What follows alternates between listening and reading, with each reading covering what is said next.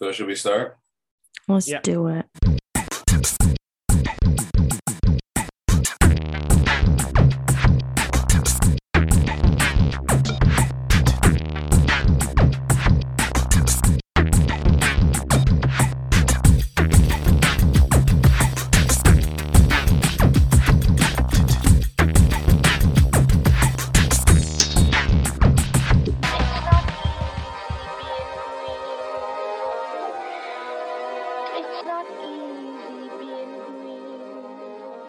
Welcome to the Green Majority, a grand program of environmental discourse, contemporary, cutting-edge, modern, up-to-the-minute discussions on the most important environmental factors that will be impacting your life.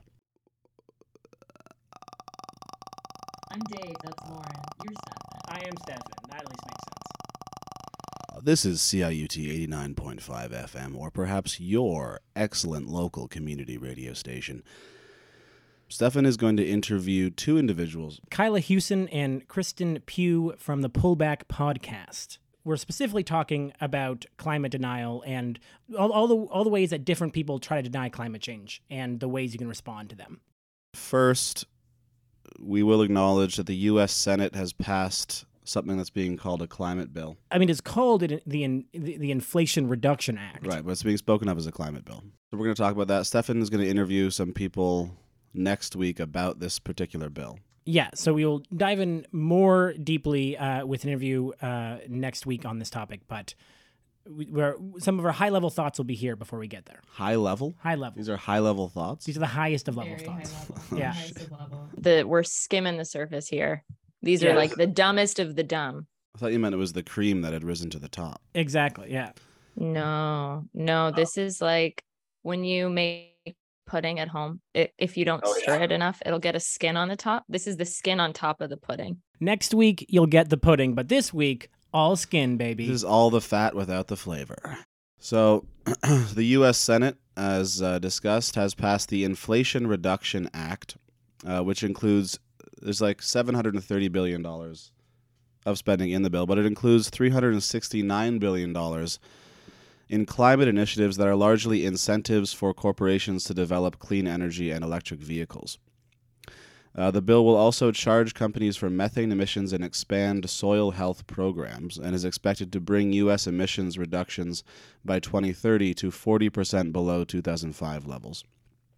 Without the bill, they would predict that they would be able to reduce their emissions by 27%, 2005 by 2030. Now it will be around 40, perhaps. The Democratic Party compromised with corporate donors to expand fossil fuel production while also expanding renewables. The bill includes an agreement to greenlight the Mountain Valley Pipeline, which has not passed an environmental assessment. Big fossil fuel corporations are pleased with the bill, and it will also require more mining to meet the mineral requirements for renewable energy development. So they've also included, I think, a requirement that a certain percentage of the minerals have to be mined in the United States itself. It's going to produce a bunch of jobs. Yeah. And so, I want to point out that, amazingly, this bill actually got passed. And for the 2 years, I, on this show, have talked about how there might be a climate bill. And the minute I give up, the minute I truly give up, is the minute that something actually happens. Which, honestly, first and foremost, I have to give a huge, huge shout out to all the climate activists in the States who didn't give up. All of the people who continue to fight even when it was totally dead. Like, there was a huge moment more recently when there was a big sit-in by congressional staffers in, I think it was Schumer's office, after the Build Back Better bill had been seemingly killed, that, to get him to keep negotiating to try to pass something. And so the fact that people didn't give up and actually kept fighting, and now we have something, is alone is impressive and deserves of praise to the climate activists who didn't give up. You're making me weepy. Statement. That's so nice. Aww. It is. They did it. They did something. They did something. I mean, like, that's very cool.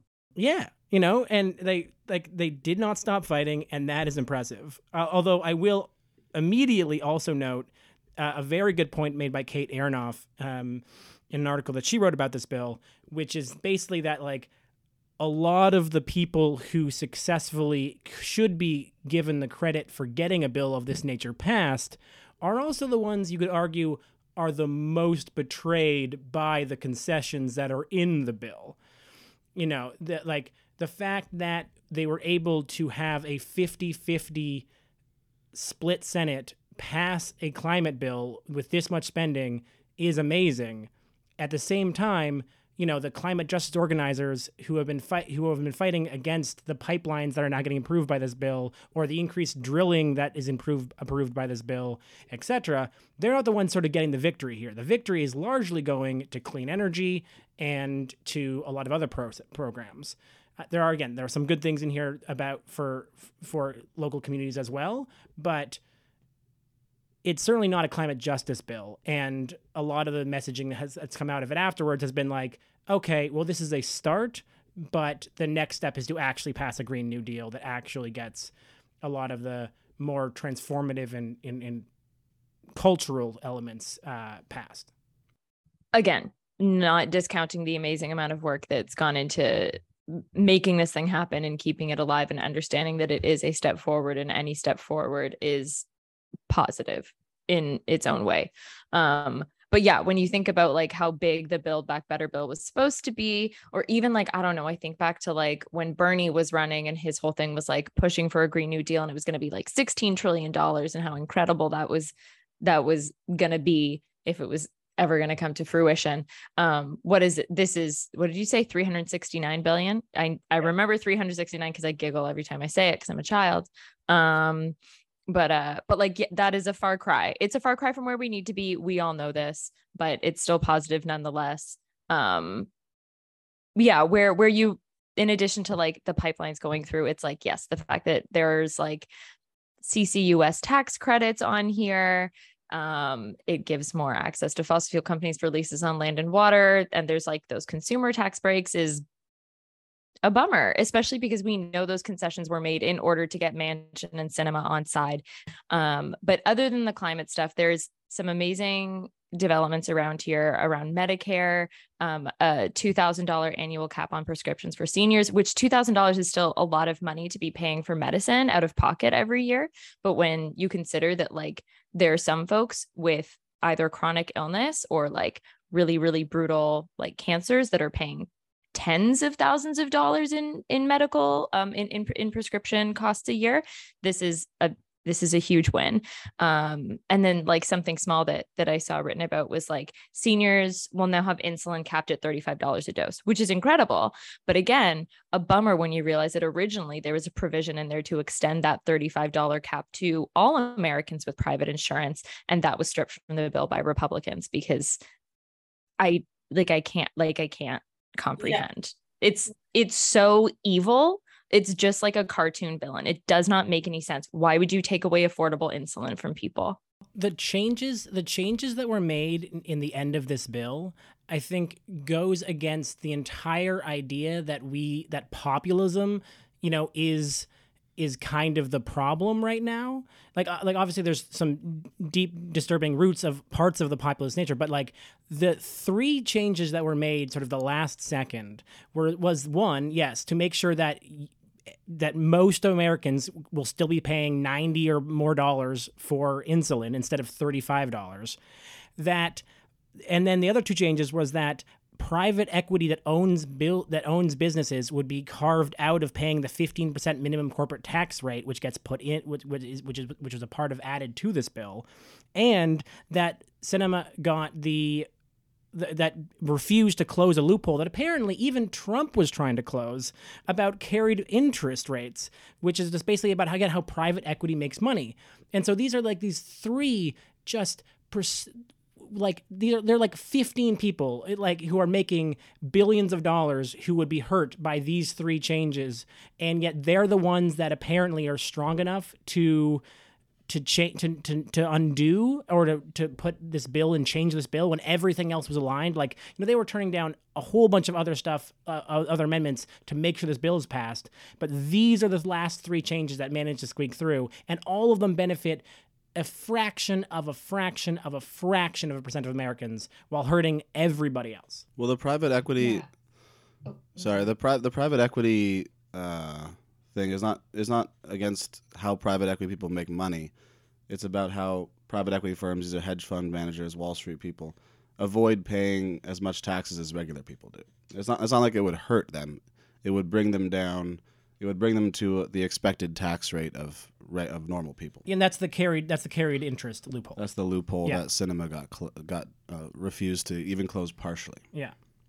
That being said, the 15% minimum corporate tax is like, again, it's only 15%. Jesus H Christ, but like it's still better than nothing. And at the end of the day, the fact that this bill is being referred to as the IRA consistently amuses me. I think, to me, if there's like my low key climate feeling about this bill is actually just that it is that the way they're making money back is through a lot of getting money from either big corporations or hedge funds or things like that. So like the way they're paying for this bill is by actually removing money from the richest Americans, which I think is alone good, because we know that rich Americans per dollar, their dollar spent is dramatically more carbon heavy than other Americans. So if this is even just pulling wealth out of the richest, and it's not going to do a lot, don't get me wrong, I'm not pretending that they're moving to any sort of socialist utopia here, but anything that moves money from the really carbon heavy dollars that rich Americans have into into lower income pockets is also a climate and carbon benefit. So there's a few things here that are at least beneficial. But yeah, so for folks who want to know more specifically about what is in the bill and what it means, again, we will have an interview next week talking about this, as well as the cap on emissions that Trudeau has proposed for the oil and gas sectors. So if you want the full pudding, come back next week to hear it. But for right now, I think if you have to go talk to someone outside about this bill, what you can say is it is definitely a lot of money for renewable energy. It is definitely a lot. It will reduce emissions. I think one of the most interesting questions and takes I saw on this is that one of the big questions now will be, what will renewable energy do with their newfound power? Like, as they become rich enough to be able to shift policy, will they align with corporate interests, or will they double down on decarbonation efforts? And I think that is an ultimate question that is not yet determined. And I think a lot of the sort of more climate justice questions, I think, will come down to that. Are we able to hold the renewable industry and the renewable companies to pushing for social change and positive change, rather than just taking their own money and running like any other corporation might? Yeah, you're 100% right. That's kind of where the rubber will hit the road in terms of like larger systemic change, because at the end of the day, if this is still money that's flowing into corporate coffers and shareholder returns, like, a corporation is a corporation is a corporation, and their priority above all else isn't their mission statement might say it's saving the world. Their mission statement is making sure that their shareholders make bank. So it's not like we can let any of these companies off the hook just because they are selling a product that is less toxic than another company might be otherwise. All right, we'll go to a music break and then return with interview with the Pullback Podcast. With the folks from the Pullback Podcast about contemporary climate denial. So contemporary. Up to the minute climate denial. I want to hear about postmodern climate denial. We'll get that. Postmodern climate denial is like, nothing we've tried has ever succeeded, so we can't know anything about what we're doing. Postmodern climate denial sounds like a book title for like a Haymarket or Verso book. that's being released next year. That'd be a good book of avant-garde poetry for sure.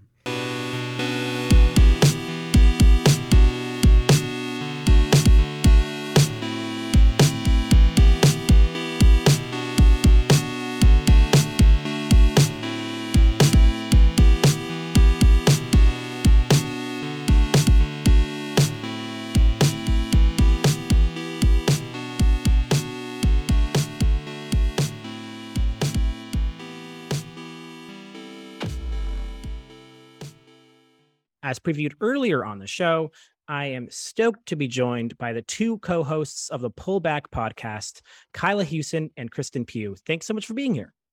Thanks for having us. Yeah. Amazing. So, as a way of introduction, can you let us know why you started the podcast and what it's all about? Sure. Do you want to tackle that, Kyla, or do you want me to? No, you can take that one on. Sure. So I think a lot of people want their everyday choices to match their ethical values, but there are a lot of barriers that make that really difficult to do. And one of those biggest barriers is information. So there's a lot of corporate greenwash out there, and it can be really difficult to sift through like really technical websites to try to know what is true. And even just taking the example of like ethical labels on consumer products, there are hundreds of different standards that exist, and they vary very widely in quality.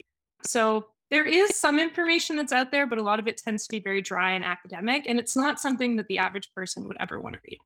So that's basically why we started Pullback. We wanted to fill that information gap by looking at one ethical consumption issue at a time and offering our take on how listeners can apply that information to their daily lives. So, it could mean talking about ethical labels in the flower industry. It could mean talking about boycotts and what makes them work or not work. It could be talking about forced labor, why it happens, what it looks like, or debating solutions like, are eating insects, is that going to actually address the climate crisis? We cover a range of topics related to that. But with each episode, the goal is to give listeners tools to come to their own decisions about what ethical consumption is and what it can look like in their lives. Did I miss anything, Kyla? No, that's a very eloquent way of putting what I would have said not as nicely. Amazing. And so I'm curious, given that you have now done, I think it's almost 80 or over 80 episodes, if there's any specific ethical consumption conundrums that you find most difficult to parse out, because my experience of living life is that you're kind of constantly making these trade-offs or trying to figure out what works. Or really, we did an episode a couple weeks ago about how there are no climate purists. And I feel like there's just no humanity purists right now. You're always making these ethical decisions about what you're going to prioritize over else. And so is there anything specifically that holds on to you in regards to what, the toughest nuts to crack maybe, or the most interesting nuts? Kyla, do you want to start this one?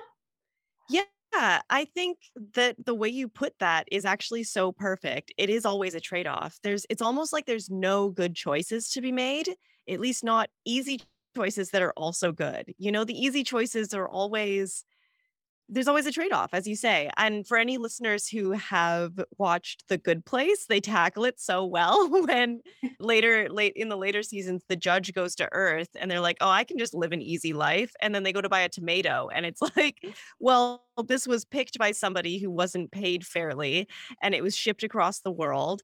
But I also really just want a sandwich with a tomato in it. So what do you do, right?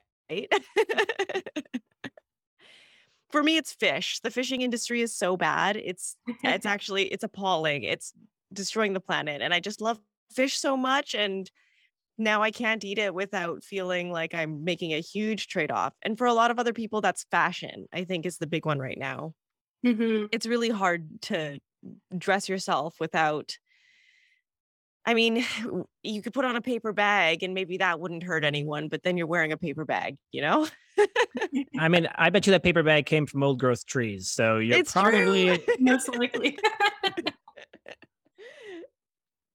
Yeah, that was going to be the thing that you said last, Kyla, was going to be one of my conundrums. It's just, how do you engage with ethical consumption without getting overwhelmed? Because it really is impossible to be perfect. I think trying to live within certain values can be really exhausting at times. And it can be like there are a lot of barriers depending on what your life situation is. So it can be really difficult.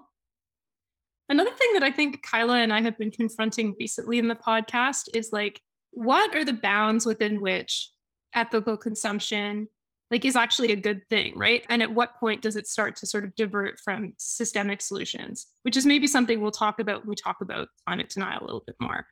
But can be a debate, sure. Oh yeah, for sure. Yeah, like inside the system, outside the system, I feel like you could never stop talking about that. Actually, I'm hoping to bring on someone in a couple of weeks to talk about the degrowth movement, because I think that ends up being sort of one of the closest examples of a complete shift that would be, sort of more of outside the system, like change the system entirely rather than the sort of taking things on at their everyday level. But it's something that I think to work within. Yeah, exactly. System.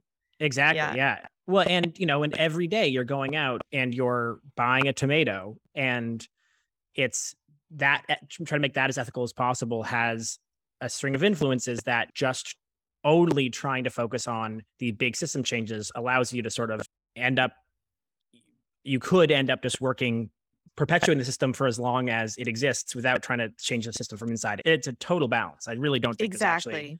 there's actually one answer either way. Some forms of ethical consumption can be like, I won't say radical necessarily, but they can be actions that are pushing the system to change. And then there are others that are really just sort of like allowing the system to reputation launder. And it's really hard to discern which one is which. For sure. Yeah. Yeah. Before we get into climate denial, because that's the bulk of the conversation, I'm just curious if you have any particular things to look out for, or like suggestions you have for folks who are, parsing this world. Is there something like, if these things are true, then probably it is more of the, of the real systems change kind of internal structure work, or if these things are true, it might be more greenwashing. Do you have like some principles that you think through or use? If you're engaging with other people to pressure lawmakers or to start grassroots organizations to make change, then that's really the best way to go. And I'm sure you'll talk about that in your degrowth episode. But anything beyond that, if you're just going to a store and buying something, you're working within the system and it's not taking it down. And yes, there are ways to, like, if I'm buying something that was made by a company that is doing their best, then we are pushing the market in a direction that we do want it to go. But ultimately, the climate crisis is so terrible at this point that the way that we shop isn't going to solve it quickly enough. I would add to that trying to shop ethically, whether that's sort of using environmental labels when you're shopping, or finding companies that are really trying, that can be a really good thing to do, but it's just a starting point, right? So ethical consumption is about that. And it's also about resource stewardship. So, diverting as much waste as you can. But it's also about being an active citizen in all communities that you participate in your life. So just shopping for something that markets itself as warm and fuzzy, that's not enough. You have to show up in other ways too. Yeah, we definitely cannot shop our way out of the climate crisis. I think that is a guarantee. So to pivot towards climate denial, I'm curious, you focus so much on ethical consumption, things like that. What made you interested in climate denial specifically? I mean, I think for me, at least, we have covered a lot of different environmental topics, and we try to look at sort of the structural problems that lead to those like end consumer ethical dilemmas. Why is it that it's so complicated to buy a tomato that's not evil? We sort of look at the causes behind that. And so the climate crisis is something that we have talked about in several episodes. And climate denial is just, I think, the most annoying part of being involved in climate action on like a day-to-day basis. So we wanted to sort of give people tools to try to combat those common narratives that they might confront. Sweet. It's really interesting with climate denial because there's so many different forms that it can take. So when Kristen and I sat down and put together our two-part episode on this, to hear all of the different tactics laid out in one place, it just felt like so obvious. I was like, oh yeah, of course I know all of these things. And it feels less overwhelming when you can name them all in, half an hour and then take them apart in an hour. It made it feel like, oh, these actually, if this is all that the climate denial system can come up with, then we're actually going to be okay. It felt kind of nice to sit down and take them apart. That makes a lot of sense. And so let's get to that naming. What makes up the climate denial ecosystem these days? What are they and what are these tactics? Yeah. So, I mean, the climate denialists or climate inactivists, it's an amorphous group and the names seem innocuous and a lot of the names change. So it can be really hard to pin down who the main actors are. But I've got like a small cast of characters I can talk about. So the first one is that there are a lot of anti-climate front groups that are loosely tied to the fossil fuel industry. And a lot of the time they're directly funded by the Koch brothers. So the Heartland Institute, ALEC, and Americans for Prosperity are three big ones that people might have heard of for those. Then beyond the different organizations that you would have, there are also talking heads. They're usually people with some kind of sciencey credentials, but they're not people who are climate scientists. So one example I'll give of that is Bjorn Lomborg. So he's a political scientist and economist. He does have a PhD, but he's not a climate scientist, and he's published a lot downplaying the risks of climate change. So he has sort of pseudo credentials that he uses to undermine climate action. Then you have a lot of primarily right-wing politicians who might be funded by fossil fuels, or who might just have sort of ideological reasons that they choose to spread climate disinformation. Then you have social media bots. A lot of those, if you're interacting on social media on climate change topics, you're going to confront a lot of those. And then finally, you have real people who have either been victims of disinformation or who may be worried about losing their livelihoods or something like that. Cool. I mean, those are solid ecosystem there. And I do think that there's a lot to be said about the Bjorn Lomborgs of the world who end up becoming these sort of semi-famous figures. And there's one of the former founders of Greenpeace, I think, has also sort of taken his brief ability to say I was a climate activist and sort of transmuted that into becoming a climate denialist in a way that justifies it. It's I used to care about climate change and therefore I am the voice that you should listen to about how it's not a big deal. We just watched a documentary about that.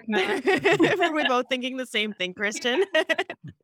We just watched this Michael Moore documentary, Planet of the Humans. It's maybe the worst documentary I've ever seen.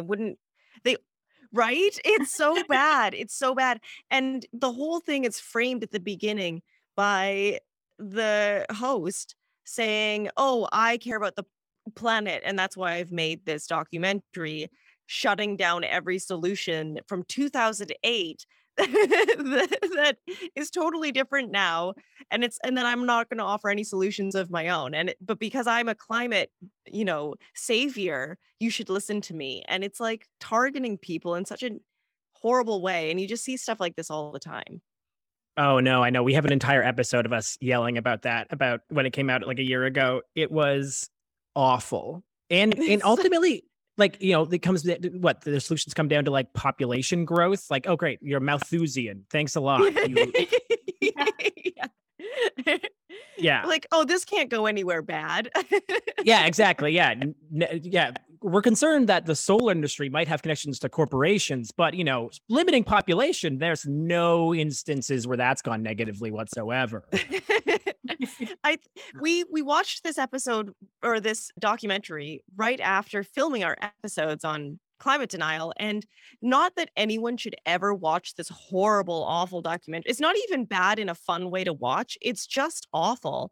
And so, but it really is a great example of all of the different ways that climate denial is existing in our world today. And so if anyone really wanted to torture themselves and have a very brief 2-hour experience of climate denial on steroids, I mean, enjoy. Yeah, truly, truly bad. But I do think you're right. It does get a little bit at some of these different tactics that are currently being used. So I wonder if we can dive into a little bit about the ways in which these climate deniers use and what tactics they're using to sort of pick away at the consensus that climate change is both real and something that we should and must tackle. Yeah. So, I mean, the old school form of climate denial is outright denial. It's either denying the science or denying, that we know enough about the science or denying that climate change is even happening. So that is not very common anymore. It does exist, but most of the people who are outright climate deniers are like on the fringes. They don't have very much support. Most people believe that climate change is real and human caused. So that's a great success for that. But outright denial has been replaced by a couple of different tactics. So there's deflection, division, delay, and doomerism. And I can talk more about any of those if you like, or all of them. Yeah, I mean, all of them would be great. I think it's great to name them, but then also define them, because I think if you're going to, I imagine the next step in the conversation we'll get to is sort of how to respond to them, and I think probably you respond to them each differently, depending on how it is. So yeah, if you want to dive into each of those, that'd be great. Sure. Yeah. So deflection is the first one, and it's fairly straightforward. It is deflecting blame for the impacts of climate change to other causes. One of the most famous examples of this is when the California wildfires were ongoing, and Trump said that it was because they were raking the forests. Like, these deflection campaigns are pulling from like morsels of truth and using that to claim that climate change isn't happening, or that the impacts of climate change are caused by something else. So deflection campaigns, they often use front groups that present themselves as grassroots efforts. And another common tactic that they'll use is promoting alternatives that push costs onto individuals or the government. So an example that we covered in our episode is the quote, crying Indian ad, Ab and Litter, right? It's a fairly famous ad campaign that was essentially trying to tackle the problem of highway litter through promoting personal responsibility rather than supporting bottle bills, which were being pushed at the time. And the beverage industry won that fight in a lot of places. So those kinds of things are happening in climate change today. The next one is division. And so the aim of division, fairly straightforwardly as well, is to divide the climate community or to divide climate activists from other people who care about climate change but are maybe not as active in doing so. So dividers will use wedge strategies to sow division and discourse within the climate community. And by sowing that internal division, their aim is to distract, to preoccupy, to disable the movement, to prevent it basically from achieving its objectives. One point of optimism on this is that climate change used to be a wedge issue on its own, and now it's not anymore. So, they have to take an additional step in order to divide people on climate change, because the vast majority of people do believe that it's real, human caused, and requires some solutions. Climate deniers now have taken on a new strategy. So their new strategy, this again it looks kind of similar to people who are deflecting, in that they're trying to frame collective solutions as being bad. So they say we need to act on climate change for sure, but the solutions that climate activists are promoting are just a big government power grab. That's sort of the argument. So if you hear debates on, the war on the car, or they'll take away your burgers, those are narratives that dividers promote. It's tricky though, because I'm not necessarily opposed to taking away burgers or cars, as long as it's not in an ableist way that exactly. denies transportation to other people. Yeah, so they do draw on morsels of truth as well, right? That a big portion of the climate movement is talking about the need to move away from animal agriculture, and they take an extreme form of that argument to divide people from something that they would otherwise agree with, which is to take action on climate change. Dividers often seek to polarize the climate community itself by playing out conflict between different prominent climate activists, and they'll often use personal behavior wedges to bait the climate movement into unproductive behavior shaming and identity politics. So one sort of famous example of that is every time there's a focus on Greta Thunberg's personal behavior to frame her as extreme, that's a good example of that. Or on the other hand, calling Leonardo DiCaprio or Al Gore hypocrites for doing things that pollute. Those are both versions of that argument. And dividers as well may use professional trolls to amplify a meme on social media, and then they use bots to further amplify it. And then that ultimately will get other people to sort of join in on these kinds of behavior shaming or, climate fight conversations.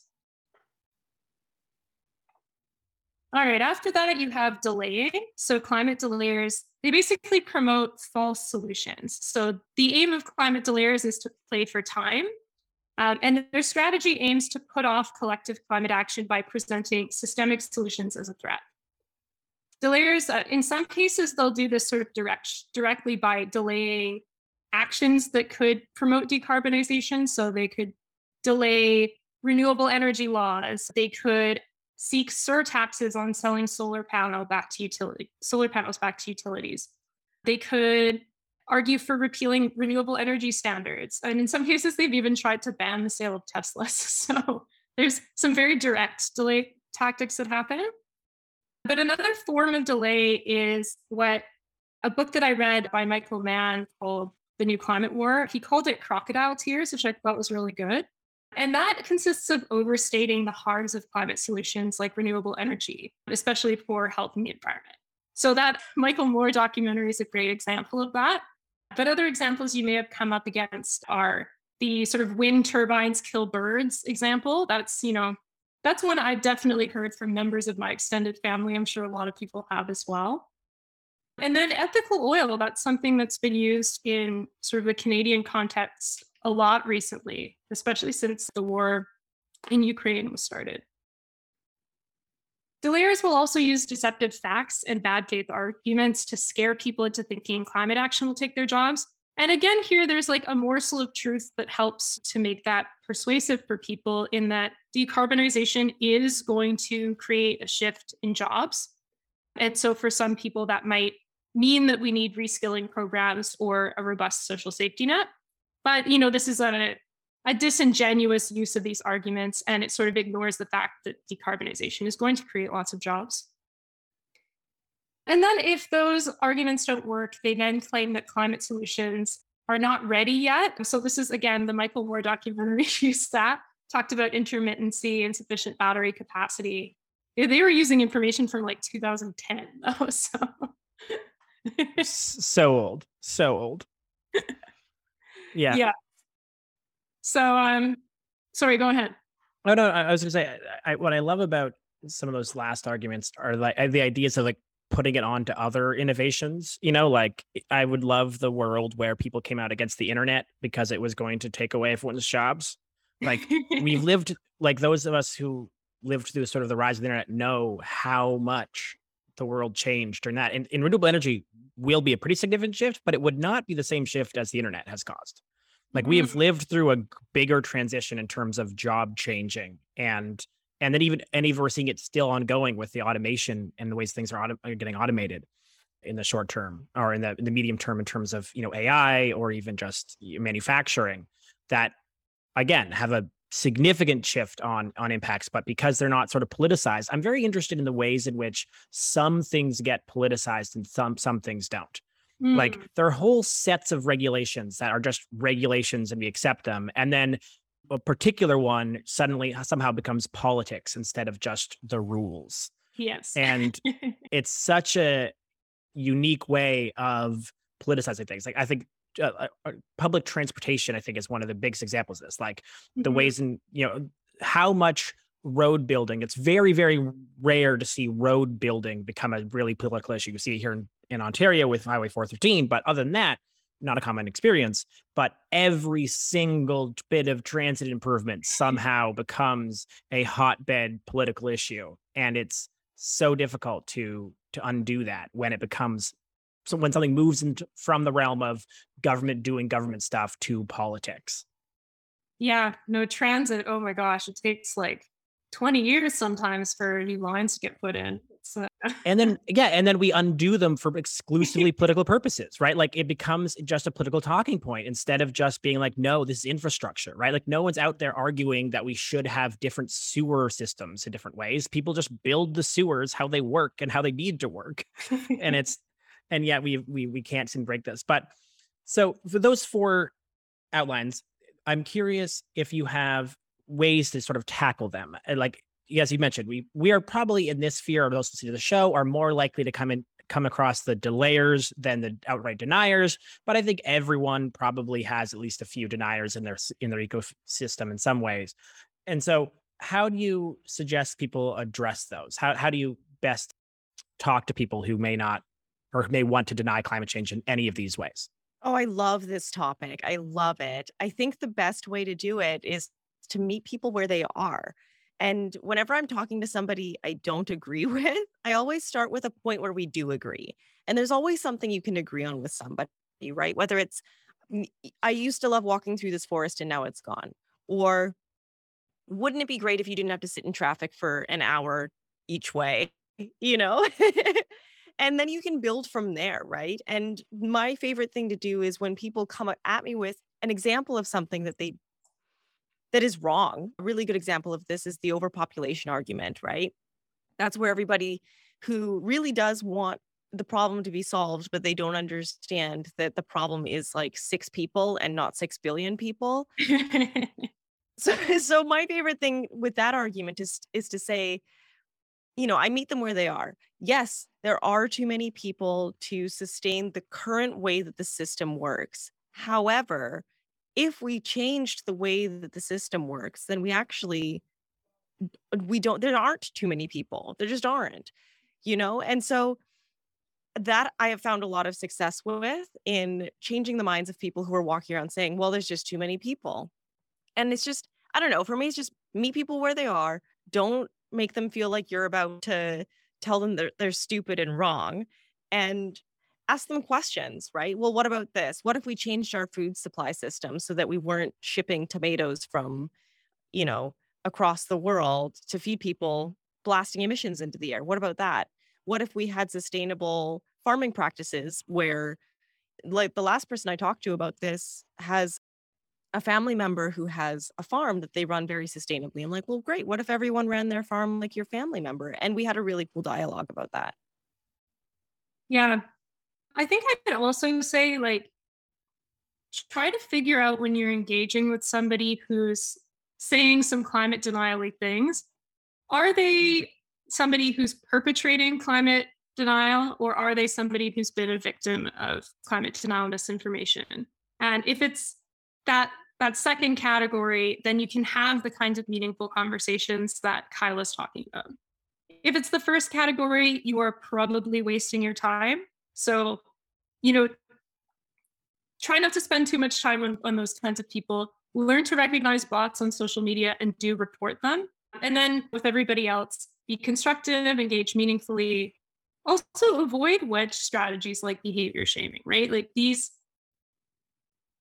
ideas of like no-fly pledges, of calling out people for not being perfect, on climate issues, they can distract from systemic solutions, and they can strengthen the personal responsibility climate frame that actually makes it really hard for us to get meaningful climate action done. So I would focus on always pivoting back to collective action when you're talking about climate change. If somebody talks about like how there's plastic in your clothes, say, oh yeah, wouldn't it be good if we addressed fast fashion? Things like that. Yeah, that makes a lot of sense. I feel like I love that idea of always trying to work back into people's presuppositions, or I'm missing a word. It's a philosophy word I'm missing here for arguments. What's the word I'm looking for? It's like presupposition, but not exactly. So it even starts with a P. I know it does. Not just their priors. like priors, but another word, right? Like it's like prior thoughts. What's the word I'm looking for? Or maybe I'll search. Sorry, I'm just like Googling precept. Yeah, do your thing. I'm thinking just biases, just general biases. Yeah, but what I love about what you're doing is you're trying to go back into the person you're talking with is sort of premise is for their arguments. And I find it so helpful often if you can work back until you have a shared premise. And it takes some time. And it honestly ends up being asking them questions more often than you saying things. Like for me, I end up being like, okay, so this is where I think, and this is why I think that. You think that. Okay, so why do you think that? And you can just slowly work back into thought process until you get to a shared premise. And sometimes you have to go pretty far back. Sometimes you're back at the world should continue to exist. And then you can both agree on that and then build back forward a little bit. But I do think that more often than not, convincing someone of something comes from understanding their premises and talking about and asking them questions almost certainly more than you giving them new information. It's very rare people are going to change their mind with new information if you aren't addressing where your shared premises no longer become shared. Exactly. Absolutely. Yeah. And it's kind of fun to do because you get to learn something about somebody that you probably like. I don't know. Maybe I'm an optimist, but I very rarely come across people where if I speak to them for more than 5 minutes, I don't like them. You know, everyone has their quirks and everyone is a flawed person. And ultimately, everyone's just walking through the world trying to do their best. Even the people who are working for the Heartland Institute and spreading misinformation, like they're just existing in this world, trying to live their best life. And at some point, everybody wants the same things, which is, of course, the world should keep spinning, right? Yeah. And so, yeah, like finding that shared space. And when Yeah. when you're asking people questions and listening to their answers, they want to engage with you. Yeah, and I'll also say that one climate denial strategy we haven't really talked about that I think you can especially engage with is doomism, right? And I think doomism is essentially the idea that climate change is a lost cause. And so we should just give up, like roll over and die, basically. And it's something that a lot of people who, in general, want to take climate action may espouse because they feel really disempowered. And so I think when you're engaging with somebody who feels like it's too late to act, you can do a couple of things. One is to really emphasize not the urgency for sure, but also the agency that we have when we're talking about climate change. So you can emphasize things like every bit of carbon that we avoid burning prevents additional damage. We're saving lives every time. Just switching the framing rather than we've already gone so far. We can save lives with every like gigaton of carbon we keep out of the atmosphere. And also just highlighting that we are making progress, right? That's something that I think I did not expect when we did our climate denial series, but I actually ended up being fairly optimistic because the truth is that we've won phase 1 of the climate fight. Phase 2 is about what kind of action we take, and we're still fighting that one. But we've already won the war to get everybody mostly on board with the idea that climate change is real and it requires action. So there's hope. Yeah. Yeah, for sure. We've even 10 years ago, that was not a guarantee. And so we've seen some significant advancement in that most definitely. And you mentioned there that was something you surprised you. And so as we sort of come moving towards the end of this interview, I wonder if there's anything else that you learned during your research that you surprised you, or that you're like, man, everyone should know this. This has nothing to do with climate denial, but the tobacco industry is the reason that we have flame retardant furniture. And That's the one I was thinking of. It's it's just a perfect example of an industry fighting back and winning in the most bizarre way. So, Kristen, you were telling me the story of how they tried to make cigarettes safer because people kept falling asleep on the couch and their house kept catching fire. And instead of cigarettes becoming safer, they made the furniture industry have flame retardant furniture, which is wild. It's like the furniture industry was not ready to combat that. yeah, I feel like we forget about the tobacco industry these days, but it was a good reminder that they are exactly as evil as I thought. Yeah. And there's so much, there's some really good, I think it's a documentary and some other really good examples of how much the climate denial folks learned from the tobacco folks, and even some of the same people. Like there are people who are now anti-climate who just moved from tobacco to climate change. Totally. And it's just like, I'm a scientist for hire. I'll say whatever you want. Industry can just get me the right stuff and I'll go do it. And they were a huge part of the early stages of climate denial, which was just taking disinformation from tobacco and shifting it over, which is honestly mind boggling. Yeah, and it's really interesting to compare the tobacco denial, or not denial, but the tobacco misinformation industry with the climate denial industry, because I mean, we won that one too. Really, like tobacco's not No. no, tobacco's not going anywhere, sure, right? But it's also, I mean, people don't smoke. When was the last time I was in a car where somebody was smoking, right? As opposed to when I was a kid and everyone who was an adult smoked in the car with me. All right, I won't sound really old by getting on the youths and their vapes, but Yeah, but it's like less of an issue now than it was when people were just smoking straight cigarettes. And I feel like climate denial is going to go that way too. It's never going to fully disappear. It won't, because at least not in our lifetimes, because the fossil fuel industry is just too big and it's too ingrained. And I mean, I'd love to be wrong on that. Prove me wrong, but if flat earthers are still around, yeah, climate deniers will be around. yeah, but it's also like in a way where if flat earthers ran the world, we would have no aviation industry. And that's just not where we're at. And that's how I look at the climate movement moving forward. It's like, it's not going to go anywhere with there's always going to be somebody there saying nonsense, but I have faith that most people can see through that if they have the tools. Yeah, for sure. And I do wonder, and where I imagine you could come up with a fair number of examples already about like what the vape pens of the climate denial is, right? Like, and that's where you get the delayers. That's where you get some of these other things. People being like, "Oh yeah, climate change exists, but you can still smoke, but just through this other thing." And Oh yeah, tobacco. It's exactly, yeah. Like there's definitely going to be a lot of that too, right? That sort of comes out from it's ultimately the goal is still denial, but it comes at a secondary angle of it. And I think there are examples of it probably already.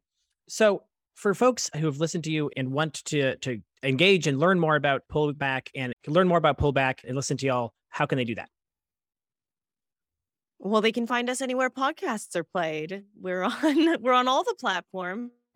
I think we just published episode 91, and we have a lot of different things that people can engage with that we get a lot of really positive feedback on. And if it's interesting, because one of our least favorite episodes was the avocado episode, just because it was kind of boring. And it's also one of the ones that I got the most positive feedback about from people who had never listened to the show before, that were like, "Oh, interesting, avocados." It's a topic that people know is interesting, but they don't know where to find more. So if that's your jam, Pullback podcast. Amazing. And I'm curious whether or not the avocados was about whether avocados are bad, or whether or not us youths are not able to form houses because we have so much avocado toast. Oh yeah, if we stopped buying avocado toast, then tomorrow we could all buy houses. Obviously. Oh, great. Right. Fantastic. Just do the math. I just do exactly. Yeah. It's the cartels that I didn't really understand. I was like, avocado cartels, really? And yes. Yeah, that episode was mostly about drug cartels. Wow. All right. Well, there you go. Check out the avocado episode. I mean, I just recently learned that most of the cranberry industry is run by a co-op, which I was like, which is like the reverse of the cartels. I had a very negative understanding of Ocean Spray, but in fact, it's actually a co-op run by cranberry farmers. And it's great. Yeah, it is like reverse. I was like, oh, that's way better than I thought it was. Here I was judging y'all. But amazing. Well, thank you both so much for being here. It's our tradition to give our guests sort of the last word before it goes to music break. And so I'll throw to you in half a second to give a last word to folks. But I just want to say thank you so much to Kyla Hewson and Kristen Pugh, who are with the Pullback podcast, which you can be found anywhere podcasts can be found. Thanks again. And yeah, any last thoughts? Thank you for having us. And if listeners are interested in starting with our show, don't start with the avocado episode. Start with a fun one like eating insects or the cruise ship industry or pets. And I name those because those are the ones that I did. Kristen's are fun too, though. I'm sorry, Kristen. It did sound like I was like... No, that was very nice. My last word was going to be Exxon promoted the plastic bag. Yes. And recycling. All of recycling's a lie. Yeah, and your carbon footprint, I found out in our climate denial episode. So it's very new information for me that your carbon footprint is from BP oil. The whole idea Which is, I mean, it's so evil because it's such a powerful tool and it's so useful, and yet it perpetuates the idea that only the individual can make change instead of the actual answer, which is collective action.